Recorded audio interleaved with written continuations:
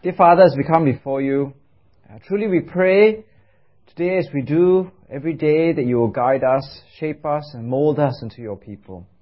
We pray that we will come to your word with a sincere desire to want to know it and obey it and to please you and glorify you. And we pray for all these things in the name of Jesus Christ. Amen. Okay, I know that some of you are very good students, and it humbles me somewhat to say that actually I wasn't a very good student when I was growing up. So December was always a very difficult time for me, because December was when I always used to get the letter to tell me how I did for my exams. So unlike some of you who are very good students, when you receive your results in the mail, you're looking for whether I got high distinction or distinction. I was always wondering whether I was going to pass or fail. Okay, so I remember when I was waiting in December, I would always have, you can ask my wife, I'm a very pessimistic Kiangsu person, I always have a stack of books. And she always said, what do you need all these books for? I said, I think these are the subjects that I might have to do my retest on, you see. So what happens is you get your exam results, and if you do happen to fail, one of the positive things that can actually happen is you fail by not very much. And if you don't fail by very much, my university was very generous, and they would offer you a re-exam sometime before the term started. Okay, and I'm sad to say I had to do one or two in my lifetime. But the worst thing that you can ever get, the worst letter that you can ever get in the mail, is a letter which tells you that you failed the subject so badly that you failed. But worse than that, you failed so many subjects that actually you have to show cause why you don't have to do the whole year again. Right? Or maybe you failed so many subjects and so many times, the university will actually write you a letter and say, please write us a letter of appeal to let us know why you should still continue to be at university at all. Okay? Now, unfortunately, I have some friends of mine who receive letters like that. Now, as we come to the book of Revelation, we've been looking at the letters to the churches. And I think that as we come to the last three letters, the church of Sardis, the church in Philadelphia, and the church in Laodicea, the first church, the church in Sardis, is a bit like that. It is like a show cause letter. So if you look at this map, we've been going through the different churches where Jesus has been writing to his people. And you can see that Sardis here is here, okay? And of all the letters, it is the most negative letter of all that has been written.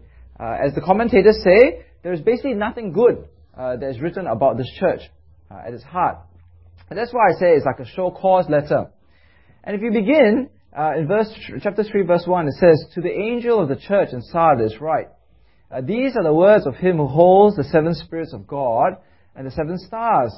I know your deeds. You have a reputation of being alive, but you are dead. And here, it's not a contrast of being physically alive and physically dead. It's talking about spiritually dead and spiritually alive. And here, basically, Jesus is speaking to his church and saying, look, you have a reputation, maybe to yourself, right? You're alleging in your own mind, or maybe to other people that you're alive, but you're spiritually dead. And I think that the first thing I want to mention here, actually you can preach just on this verse itself, isn't it?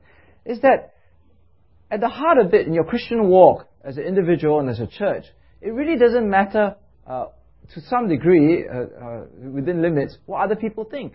It doesn't matter what your friends think about your Christian walk. It doesn't matter what your other people think of your Christian walk. It doesn't matter what the people think of your church. Because at the end of the day, reputation doesn't matter. That's what it says here, isn't it? They have a reputation of being alive. But the only person's opinion that matters is Jesus. Right? Jesus. When you think about it, that's all that counts in your Christian life. Whose opinion matters? It is Jesus' opinion of your Christian life. Not what other people think. It is what Jesus thinks. And he says here that the reason why Jesus' opinion matters is because he is the one who holds the seven spirits of God and the seven stars. I presume he holds it in his hands, right? Now, there are no seven Holy Spirits. We've been saying in the book of Revelation that 7 is a symbolic number, which means perfection of fullness. And what it's saying is Jesus holds the perfect Holy Spirit, the completed Holy Spirit in his hands. And he holds also the 7 stars. That means he holds the future or the destiny of the 7 churches. So I want you to ask yourself, why do you spend your time trying to impress people or trying to, get a good reputation? Because At the end of the day, do they hold the Holy Spirit in their hands? No. Do they control the destiny of your church? No, they don't. The only person that matters is Jesus. And Jesus is not interested in reputation or what you do on the outside. The reality is, we're pretty good at putting on a good front to people. We can act in front of people. We can fool people. Right? We have this shop front mentality. You go to the shop and you put a nice shop front. But Jesus doesn't care about reputation. He wants to know the reality, what is behind that shop front. And that's why if you look at each of the churches, it keeps saying, I know your deeds, I know your deeds, I know your deeds. So that's why you need a Bible. In verse 1, in the church of Sardis, he says, I know your deeds. Verse 8, to the church in Philadelphia, I know your deeds. To the church in Laodicea, verse 15, I know your deeds. Jesus doesn't need to know your reputation. He needs to know what is the reality of your Christian faith. So, as you look at your own life, is your life spent trying to create a reputation in front of people? Or do you really have a real faith that Jesus is impressed with? Now, as you come to this church, the church in Sardis, what exactly is the problem? Okay, why is there such a problem between reputation and reality? Well, I think the clue comes when we look up in verse 4, isn't it? If you look at me in verse 4, right? Look at what it says in verse 4. So, yet you have a few people in Sardis who have not soiled their clothes. They will walk with me dressed in white, for they are worthy. Now, we know that there is a reputation in this church for being alive spiritually, but he says there's only a few people who are really alive spiritually. And what marks out these few people who are alive in Jesus' eyes? The fact that they have not soiled their clothes. Now, what does that mean? Okay, here I have my nice blue shirt, right? Not soiled. No, there's no dirt. Okay, I haven't been playing rugby in it. But what Jesus is saying is, the clothes that you wear, your spiritual clothes, can be soiled by sin, by doing bad things, evil. It's the same word that's used in other places of the Bible. Look up here. Okay, the same word, soil, okay, is used in Revelation chapter 14, verse 4.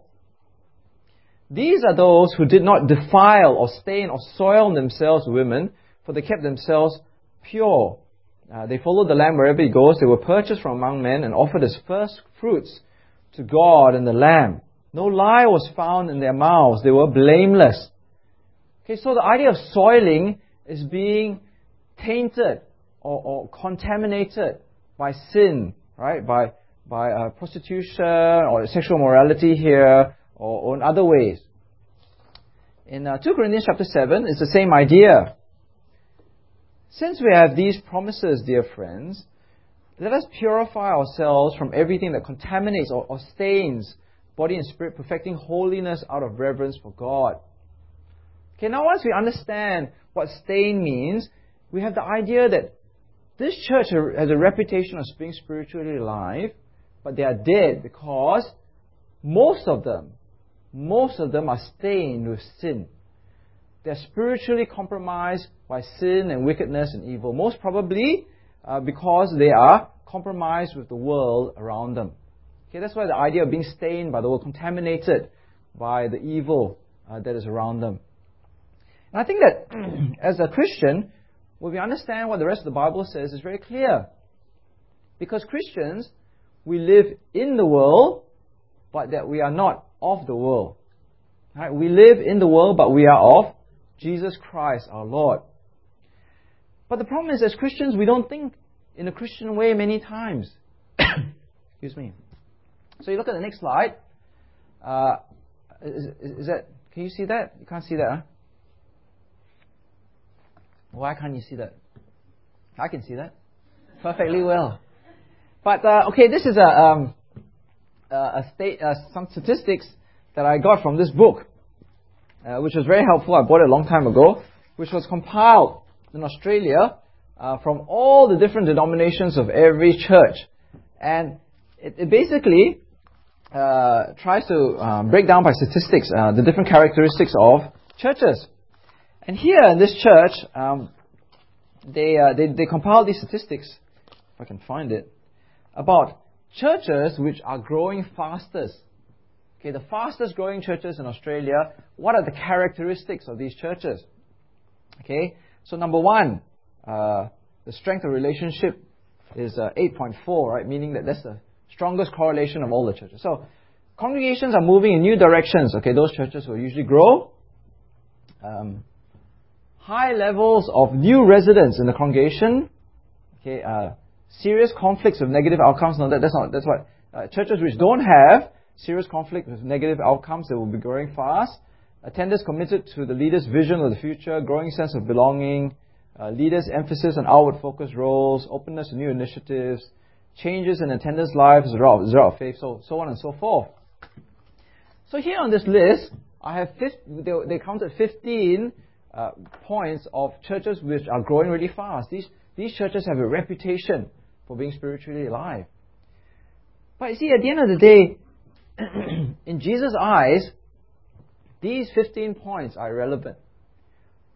Irrelevant, right? Because if this church in Sardis could have all 15 of these points, they could have a reputation of being alive and spiritually growing, but Jesus says, those things are garbage to me. What really counts is whether you live a faithful, obedient life.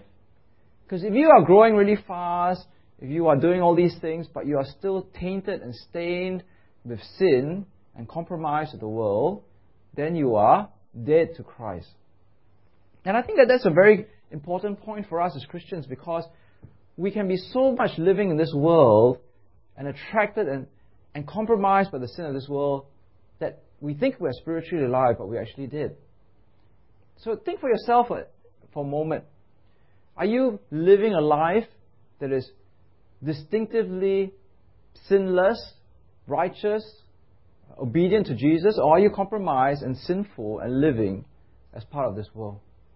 So I remember one pastor gave this a good illustration. I think it's true, although no animals have been hurt in this illustration. But he was saying that if you get a frog, right, and you throw the frog into a pot of boiling water, the frog will jump out of the pot. But if you get a frog and you put it into cool water and you slowly turn up the heat, the frog will just keep staying in the water until it boils to death. I believe that sounds logical. I don't know, I haven't tried the experiment. Okay? But you're saying that's what Christians can become like, isn't it? We live in this world and we're saturated by the media and the thinking of this world, that over time we slowly get boiled to death in the world's values, but we still think that we are spiritually alive before God. And I think that that's a very important point that we're being challenged with, isn't it? When you look at your spiritual clothes, are you stained with sin? Are you soiled with the values of this world? So what does Jesus say in response to this church? Next slide. He says to them 5 things, okay, 5 imperatives, 5 commands. Wake up. Okay, first instruction. Okay, wake yourself up from your stupor. Strengthen what remains and is about to die, for I have not found your deeds complete in the sight of my God. So you wake up and you strengthen what is remaining. How do you strengthen that? You remember what you have received and heard. So you go back to the Word, right? You go back to the Gospel. Obey it and repent. Right? So there's a process here, isn't it? That you are actually asleep. You're slowly drifting along with the world. But then you wake up and you find yourself going the wrong direction. You wake up, you strengthen. You go back to the Word and you move back towards what the Bible is telling you. Okay, so I put it in a picture format here, right? Okay, so here you are. You realize that you've been drifting along towards the world. You're compromised. You're sinful. You're stained. And then you wake up. You say, okay, I've got to strengthen. How am I going to strengthen back to Jesus? By remembering the gospel and by obeying what the gospel tells me, going back to the Word. That's why it says, remember. Remember what you've received and are in the process of losing because you are compromised with the world. And in verse 5 and 6, Jesus says that those people, right, who come back to Him and have not soiled their clothes and are going to live a righteous life before Him, He says, he who overcomes will like them be dressed in white, I will never blot out his name from the book of life, but will acknowledge his name before my Father and his angels. He who has an ear, let him hear what the Spirit says to the churches. So, it's almost like it's a contradiction, isn't it? Because here am I live without staining my clothes. But then, at the last day, Jesus said, okay, because you've lived without staining your clothes, I will give you new clothes, white clothes, clothes of complete righteousness. And on that last day, you will see that your name is not blotted out from the book of life. Now, remember the book of Revelation is symbolic. I don't know whether there's really some book somewhere, some divine ledger, right? And you open your thing and your name is here. But it's a symbolic thing to say that, if you don't buck up and pay attention, your name can actually be taken out of the book of life. And I think that's a very, very important point for us, because there's a dangerous teaching that many churches today give, especially prosperity churches, who say, look, once you're a Christian, you're always a Christian. It doesn't matter how you live. You can get divorced 10,000 times. You can live in sexual immorality, but grace is going to be so strong to keep you in there. But that's not true, isn't it? Because the letter to the church of Sardis is a show cause letter. It is like saying, this is your last chance. If you don't wake up, you'll be dead, and your name will be blotted out from the book of life. And I like what this commentator said in this book. Very powerful words. This guy called Ben Witherington. It says, it speaks harshly to so-called Christian prophets who eagerly advocate assimilation to an alien ethos as something compatible with Christian faith. It also speaks a word of warning to the unthinking mass of Christians who simply want to share in the economic fruits of Babylon's wealth and luxury and are quite willing to assimilate in order to reap temporal benefits. Okay, so I think that at the end of the day, we must see that you have a choice to make. You either choose to live as a Christian, or you choose to live as part of this world. And Jesus will not allow you to straddle both things. You either choose to put your allegiance to God or to the world. And as we look at this passage, the challenge for us is, where are you right now? Are you living for the world, or are you living for Jesus? Are you living for reputation or reality? Are your clothes stained, or are they clean? Because if they're clean and you're living for Jesus, then you receive the white clothes of righteousness, and your name will be in the book of life. Now, the next church that we look at is the church of Philadelphia. Now, it's interesting because we go to a church with a great reputation in Sardis to a church in Philadelphia which really doesn't look like it has much going for it all. Very poor reputation if you think about it. And in verse 8 it says, I know your deeds. See, I placed before you an open door that no one can shut. I know that you have little strength, yet you have kept my word and have not denied my name. So this church obviously doesn't have a good reputation because it's got little strength. Some translations say that it's very weak. Right? It's a weak church, little power. Now, what does that mean? It could mean that it is a small congregation. Could mean that it was poor materially. Could mean that had very little social standing. Or maybe just that the people there were very tired. I remember one pastor said, it's like a car. Right? Petrol is very low, running on empty. Now, why is that? Why was this church having little strength? Well, historically, if you look at this map again, okay, Philadelphia is here. We know that in this place, Philadelphia, historically, it was a place of a lot of pagan influences. A lot of temples in this city. It was named the Little Athens because there's so many temples there. But when you look at the passage, interestingly enough, it is not the pagan society which is causing them problem, but it is the Jews. The Jews are causing these people problems. In verse 9, it says, I will make those who are the synagogue of Satan, who claim to be Jews, but though they are not, but are lies, I will make them come and fall down at your feet and acknowledge that I have loved you. So what is happening here is that the Jews in this city presumably are persecuting the Christians. They are expelling them from the synagogue. And actually the Jews in the past could cause a lot of troubles for Christians because by dissociating themselves from the Christians, it allows the Christians to be persecuted by the Romans because they are no longer under the protection of the Jewish religion. Because in the ancient world, the Jews were allowed to worship their own God. But Christians, once they didn't fall under the umbrella of the Jews anymore, would be forced to worship the emperor. But even though in this church they are weak, they have little strength, no power, bad reputation, Jesus praises them. Right? Jesus says that you have kept my word and have not denied my name. Okay, and basically those two things, kept my word, not denied my name, means that they are obedient to Jesus. They listen to what Jesus tells them to do, and they do it. They've kept, not denied my name, means that they're willing to stand up and say, look, I'm a Christian.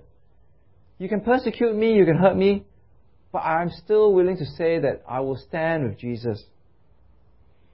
And there are two promises there. Because they are faithful and that they are obedient.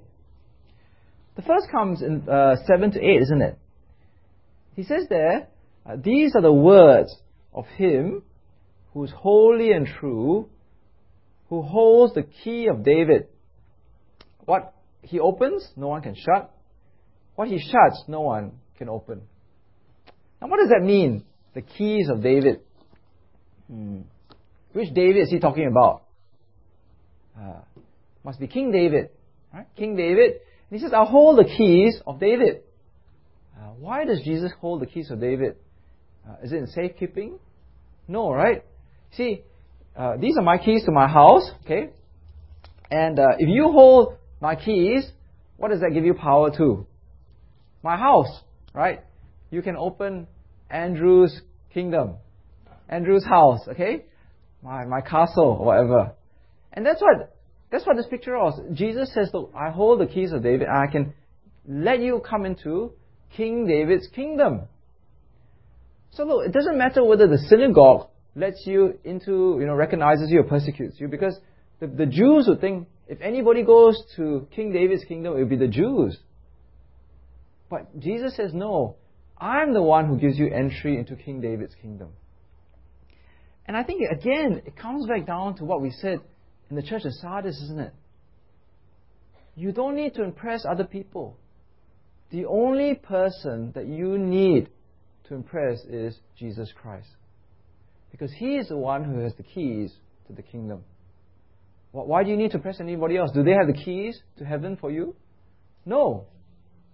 Only Jesus has the keys to heaven, the keys to the kingdom. So, I have a colleague of mine, excuse me, and he's a pastor in Malaysia, and he's a very nice guy, very humble man, and he has faced in his last 10 years of ministry in Malaysia a lot of hardship. I'm really thankful that I've never faced the hardship that he goes through. Really thankful for BTPC, right? But he works for a denomination in Malaysia, and I remember he visited me to stay with me many years ago, and he woke up at 3 o'clock in the morning because he was so stressed all the time. Because in his denomination, the people were very liberal, and they kept, trying to put pressure on him to change his obedience to God's word. And then now, over the last few years, he's a Chinese man. He's been put in charge of a Tamil congregation in KL, right? Because basically they're just marginalizing him. They don't give him all the good spots. They give him the difficult work. But then at the end of the day, if you believe what Jesus says to the church in Philadelphia, it doesn't matter what his denomination says. It doesn't matter what the leaders say to him. It is what Jesus thinks of him. And Jesus says to him, well done, because you have kept my word, you've been obedient to the word, and you've not denied my name. I think that's a very important lesson for us. It doesn't matter what other people think of you, it's what Jesus thinks of you. The second promise comes in verse 11 to 12. It says, I'm coming soon. Hold on to what you have, so that no one will take your crown. Him who overcomes, I will make a pillar in the temple of my God. Never again will he leave it. I'll write on him the name of my God and the name of the city of my God, the New Jerusalem, which is coming down out of heaven from my God. And I'll also write on him my new name. He who has an ear, let him hear what the Spirit says to the churches. Now, again, very symbolic language, right? We're given the crown of life, okay? But he says that we are made into a pillar, and it says there, you will write on him the name of God, the name of the city of God, and the name of Jesus. Now, if you don't think of it symbolically, it's going to be quite weird, right? Because you're going to be spending the rest of your life standing perfectly still as a pillar in heaven, okay? And you're going to have these henna tattoos on your forehead, on your forearm, and the other bicep or whatever, okay? But here we have a metaphorical picture, right? Because, a pillar is something that is permanent structure. If you ever done any renovation, you can knock down the false wall, but you can never ever knock down the pillar of your house or your HDB flat, because if not, the whole thing will come crumbling down on you. So the promise here is that Jesus says you will be a pillar in the temple of God. That means you will never be taken out of God's presence, of God's temple. And if you have these tattoos on you, it shows that you belong to God. In the book of Revelation, who you belong to is very important. Okay, so if you have the name of God written on you, then you will not have the name of Satan 666 on you. Okay? If you have the name of the city of Jerusalem on you, it means that's where you belong. That's where you're a citizen of. Next slide. Okay. It says in Revelation chapter 19 that Jesus has a new name.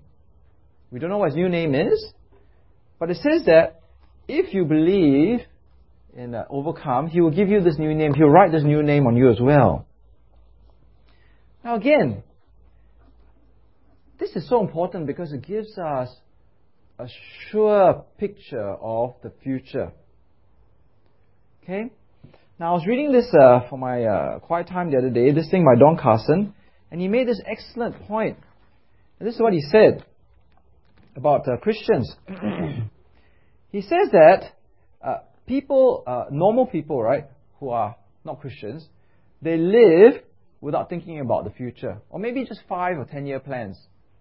But Christians are committed in living in a way which anticipates the eternal future. Okay, so let me repeat that for you. Which one do you belong to? Do you live for the next 5 to 10 years?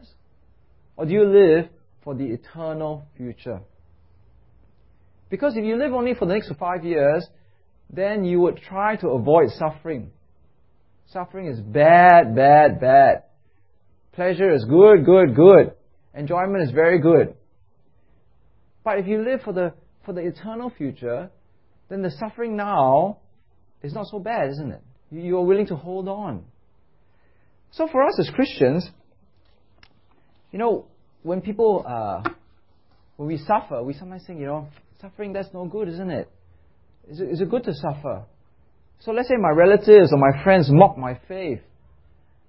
Do you feel that that's bad?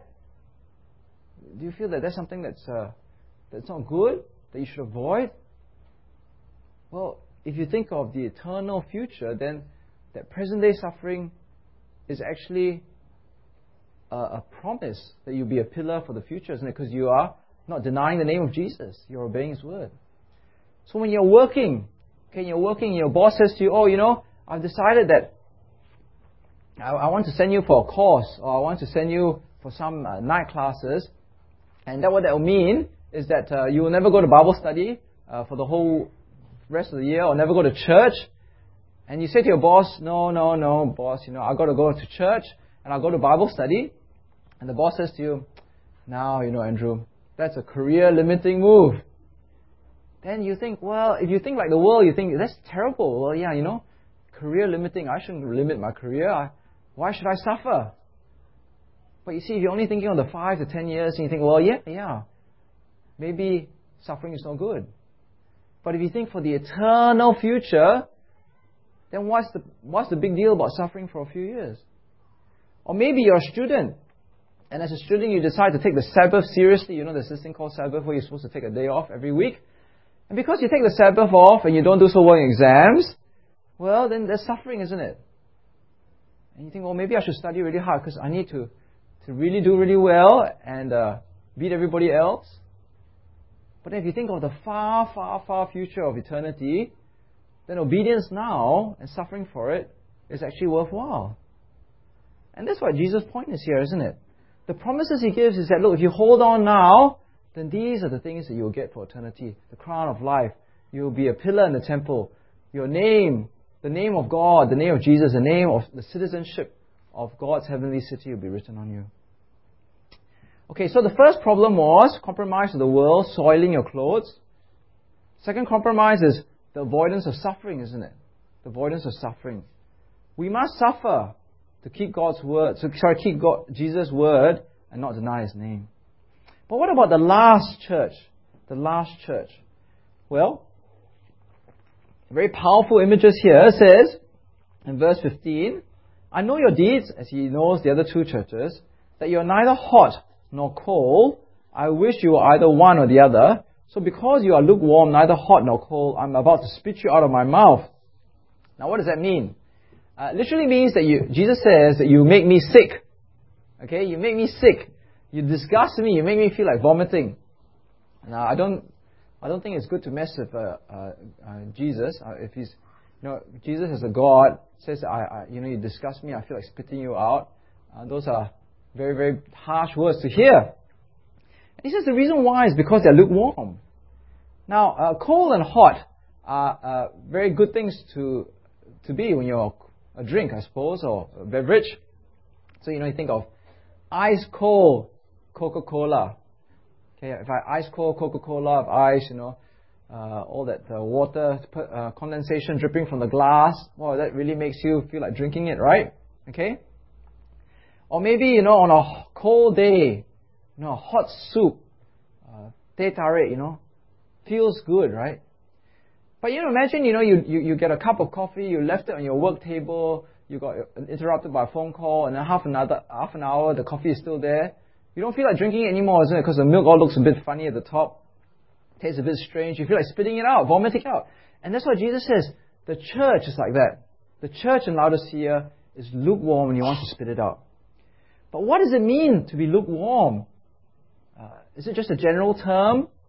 Right? Why? How are they lukewarm? Why are they lukewarm? I think the key is in verse 17, isn't it? And verse 17 actually helps you understand the rest of the problem.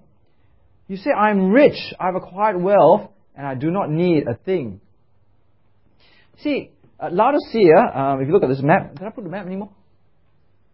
No more maps, huh? Okay, don't worry about the map. Laodicea is here, right?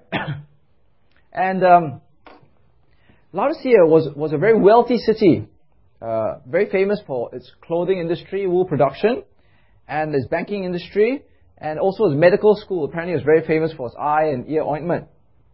Okay, and apparently, it was so rich that in 60 AD, when there was a major earthquake there, they never applied to the Roman government to rebuild the city. They rebuilt the city themselves. That's how rich they were. And that's why they had a reputation of being self-sufficient and self-reliant. And the problem was the church was also very self-reliant and self-sufficient and self-confident. That's why it says, I'm rich, I have acquired wealth, I do not need a thing. And that's the problem, you see, with wealth. Because with wealth comes independence and a lack of reliance upon Jesus. See, Jesus says that in order to have spiritual riches, they cannot be earned, but must only come from Jesus, 100% from Jesus. You cannot earn it, you cannot buy it, you cannot merit it. All of it comes because Jesus gives it to you by grace. And that's why the picture of real faith is a little child. A little child. Okay? So you look at the next slide. So Jesus says in Matthew chapter 18, I tell you the truth, unless you change and become like little children, okay, doesn't mean you take reverse steroids or something, right? But have the attitude of a little child, you will never, says there, enter the kingdom of heaven. Luke chapter 18 says, Jesus called the little children to him and said, "Let the little children come to me and do not hinder them, for the kingdom of God belongs as such as these," not because they're small, right? I tell you the truth, anyone who will not receive the kingdom of God like a little child will never enter it. You see, a little child, we have no little children here because they're all in children's church, is totally 100% dependent and reliant upon its parent. It has nothing of its own. Everything comes, and its recognition of everything comes from the parent, right? But when we become rich, we are not like little children. We become independent. We feel that we deserve it. We can protect ourselves. We can do things ourselves. We have the power to pay and get things done. And that's why in the very same chapter, in chapter 18, Jesus parallels the little child with the rich young man, isn't it? The rich person. So in Luke chapter 18, look what it says there about this rich guy. The rich guy wants to get to heaven, and Jesus says, "Sell everything and come and follow me." But in verse 23, when he heard this, he became very sad because he was a man of great wealth. And Jesus looked at him and said, "How hard it is for the rich to enter the kingdom of God. Indeed, it is easier for a camel to go through the eye of a needle than for a rich man to enter the kingdom of heaven, the kingdom of God." You see, the rich man is the opposite of the little child. Because the rich man is self-sufficient, independent. That's why it's so hard for him to enter the kingdom of God, because he is proud. He doesn't want to give everything to follow Jesus. In 1 Timothy chapter 6, next slide, Paul, the apostle, says, "Command those who are rich in this present world not to be arrogant or put their hope in wealth, which is so uncertain, but to put their hope in God." Because when you're rich, we tend to be arrogant. You tend to be proud. You put your hope in your wealth. I say this to myself as well, isn't it? As to all of you. I think that all of us are rich by the world's standards. And we come to think of ourselves as, we're so used to getting all our stuff and getting things done for us that we think that God is like that too. We don't need to come to Him with any passion. We can do things ourselves. See, and Jesus says that actually the true spiritual condition is that they're wretched, pitiful, poor, blind, and naked. That's what it says there in verse 17. You see, the rich person materially is very well dressed and impressive. But the rich person who is self-sufficient, arrogant, spiritually looks like the poorest beggar. I want you to think for a moment of the poorest beggar that you've ever seen. Not the ones on TV, but the ones that you may have seen in real life. Maybe, you go to some exotic holiday destination, or even some capital city. I've seen beggars in Sydney before, right? Imagine what can you picture it? Usually they're drunk, their hair is very long, they smell, their clothes are a mess, their shoes are really broken up. And that's what Jesus says. If you're rich and self-sufficient and independent, and not relying and putting your whole trust on Jesus, you are like that beggar spiritually. And I think that that's a danger for all of us. Because I think Singaporean Christians are all rich. We in the world's eyes, we are not lacking anything.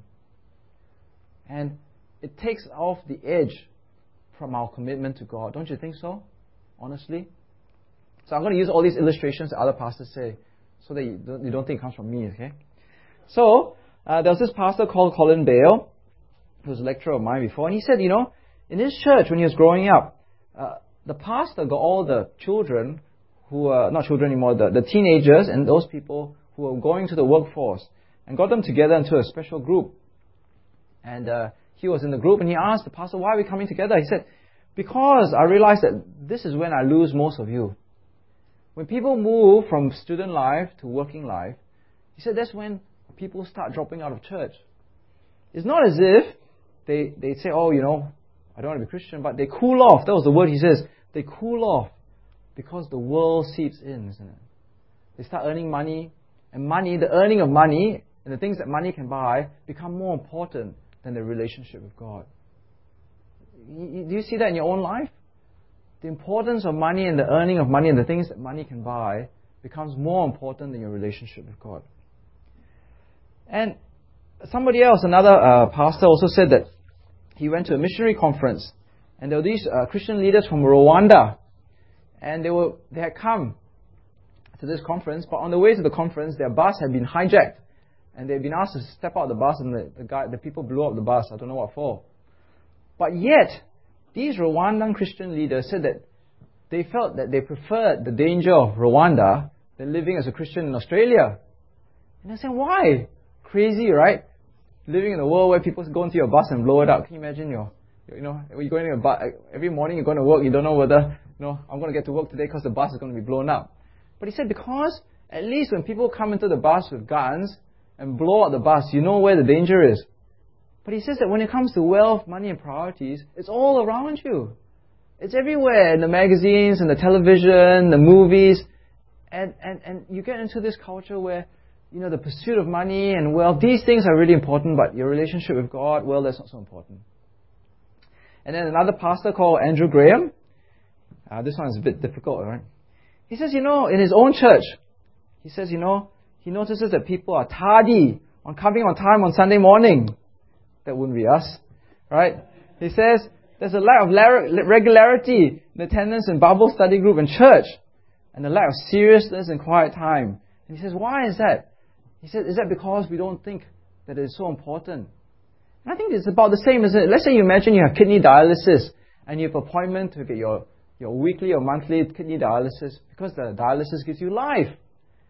Would you be late for that? Would you miss that? No, right? Because that is life for you. But then, in our relationship with God, if we don't put the priority with meeting with God, is it because we don't think it's that important anymore? We don't see that our relationship with Jesus is 100%, that He is the one that gives us eternal life, and we're not sincere about sustaining that relationship. So I've been using this book a lot, this book on temptation, and by this guy, a Puritan guy called John Owen. He says that there is a certain rule. When a man's heart grows cold, negligent or formal in his duties and the worship of God, either in the matter or the manner of them, and this is different from his former manner, then one temptation or another has laid hold upon him. The world, pride, uncleanness, self-seeking, malice, envy, or one thing or another has possessed his spirit. Grey hairs are here and there upon him, though he does not perceive it. So I think it's true, isn't it? Like sometimes we can just go through the motions. Right? There's a lukewarmness about it. There's a lack of passion.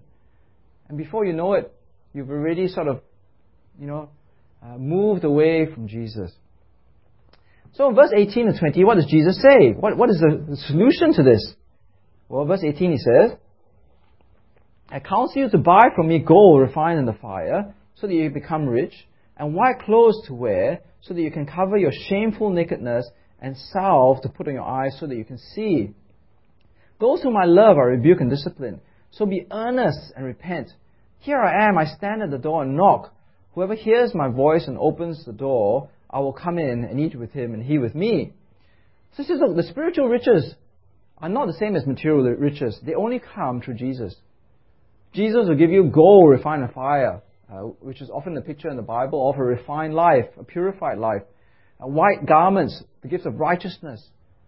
Salve, spiritual eyes to see the truth. And he says, look, here I am, I stand at the door and knock. And this is a very famous verse, isn't it? It's often used for evangelism. Okay, that Jesus is knocking on the door. But you notice the context is not about evangelism at all. Jesus is knocking on the door of Christians and saying, look, wake up. Right? You're being seduced by the pursuit of material things in the world. Come back to trusting in me alone. Now, there's a very famous picture. Next slide. Can you see that? I hope you can. This is one of the clearest pictures I could get. But it's by this very famous guy called Holman Hunt. I think it's in England somewhere. And it's called The Light of the World, right? So Jesus is there knocking on the door. And it's actually based on this passage, Revelation chapter 3, verse 20. But the problem is, if you look at this picture, Jesus looks like a very mild person. Okay, context is wrong. The context of Jesus that the Holman Hunt should have pictured is from chapter 1, isn't it? Jesus should be the guy with the flaming white hair, the blazing eyes, the iron feet, and the sword coming out of his mouth. This is the person who's knocking at the door, and he's not sort of saying, excuse me, right? He's banging on the door, right? He's saying, excuse me, he's banging on the door, and he's calling his people to come back to him. So the question for us is, which side of the door is Jesus on for you? Is he banging on the door, or is he in your having supper with you already? Right? Because there's a human responsibility here. Jesus is banging on the door, right? Banging on the door, but he will not break down the door to come into you. You still have to open the door. You still have to turn away from the material things and say, yes, I will trust only in Jesus and follow him 100%. So how do you open the door? Well, the answer is it says that in verse 19, right? Be zealous, be earnest, be passionate, and repent. Don't be lukewarm and apathetic anymore, and listless and indifferent. Be zealous, be fanatical, and repent of your past way of living where you're very comfortable with just, cruising along and cool in your faith because you trust in material things. Okay, so in conclusion, I had a cousin of mine which I didn't know very well, and unfortunately many years ago he died in a car accident. And he was an architecture student, I think at NUS or something. And he had architecture students, apparently they spend a long time making all their projects, right? So he stayed in university to do his big project. And he came home very early in the morning, and he crashed straight into a truck, a watering truck, on one of the PIE or ECP, those watering trucks. And the police said that it was probably because he fell asleep while he was driving. Because, he was so tired, he was driving on the right lane, and he just fell asleep, or he didn't pay attention, and he just straight into the watering truck and killed himself. And I think that as Christians, we can be like that too. You're coming to church, you're going to Bible study, doing all the right things, but you're actually falling asleep at the wheel. You're not paying attention, you're falling asleep, and you're in great danger. And the question is your faith compromised by this world? Are you, look at the clothes you're wearing, the spiritual clothes you're wearing, are they stained and soiled with sin? Because if they are, then you have to wake up. You have to remember God's word and go back to what the word tells you and to obey it. Or maybe you're falling asleep at the wheel because your whole life is about avoiding suffering. You're willing to deny Jesus' name and not to obey him because you don't like to suffer. Because after all, this world tells you that suffering is bad, isn't it? Suffering is bad. But Jesus said actually suffering is good. If you suffer for Jesus now, you have a certain future. You are the pillar in the temple. God's name is plastered on your forehead. Or maybe you're falling asleep on the wheel because you're so seduced by the material things and the wealth of this world. You are like verse 17. I'm rich, I have acquired wealth, and I do not need a thing. Maybe you do not say that outwardly, right? But maybe through your actions, that's what you're saying. I don't really need God anymore because I've got all these things. Well, if that's the case, then we really need to open the door to Jesus. He's banging on the door. So, this is a really big warning for us, I think. The mistake that we make is to say, well, yeah, I know someone like that. Yeah, I know someone out there like that, or my friend, or my church. I know someone else who attends a church just like that, right? But actually, we are the ones who have the ears to listen. And that's why it says, he who has ears, let him hear. So do we have ears on the side of our head? I notice that you all do. But do we have ears in our heart to really take it to heart? Because Jesus says, be ready. I'm coming soon. Okay, let's go to God in prayer. Dear Father, as we come before you today, help us to see how serious it is, this thing called our faith in the Christian walk. Help us to see how great the dangers that we face. Help us to take with great seriousness the warnings that are given to us and to examine ourselves as a church and as individuals, to see that we have not compromised, that we have not stained our clothes with sin, that we're willing to suffer, to endure suffering, even great suffering, to obey your word and to not deny the name of your Son, Jesus. And most importantly, that we are not seduced by wealth, and to think that because we are wealthy and the pursuit of wealth, that we become lukewarm in our faith in Jesus. We pray that you may give us eyes to examine ourselves and ears to hear seriously, and not just forget as we leave, but to examine ourselves with all seriousness, the way that we live, the attitudes of our heart, the spirit of our mind, and to change if necessary. And we pray for all these things in the name of Jesus Christ. Amen.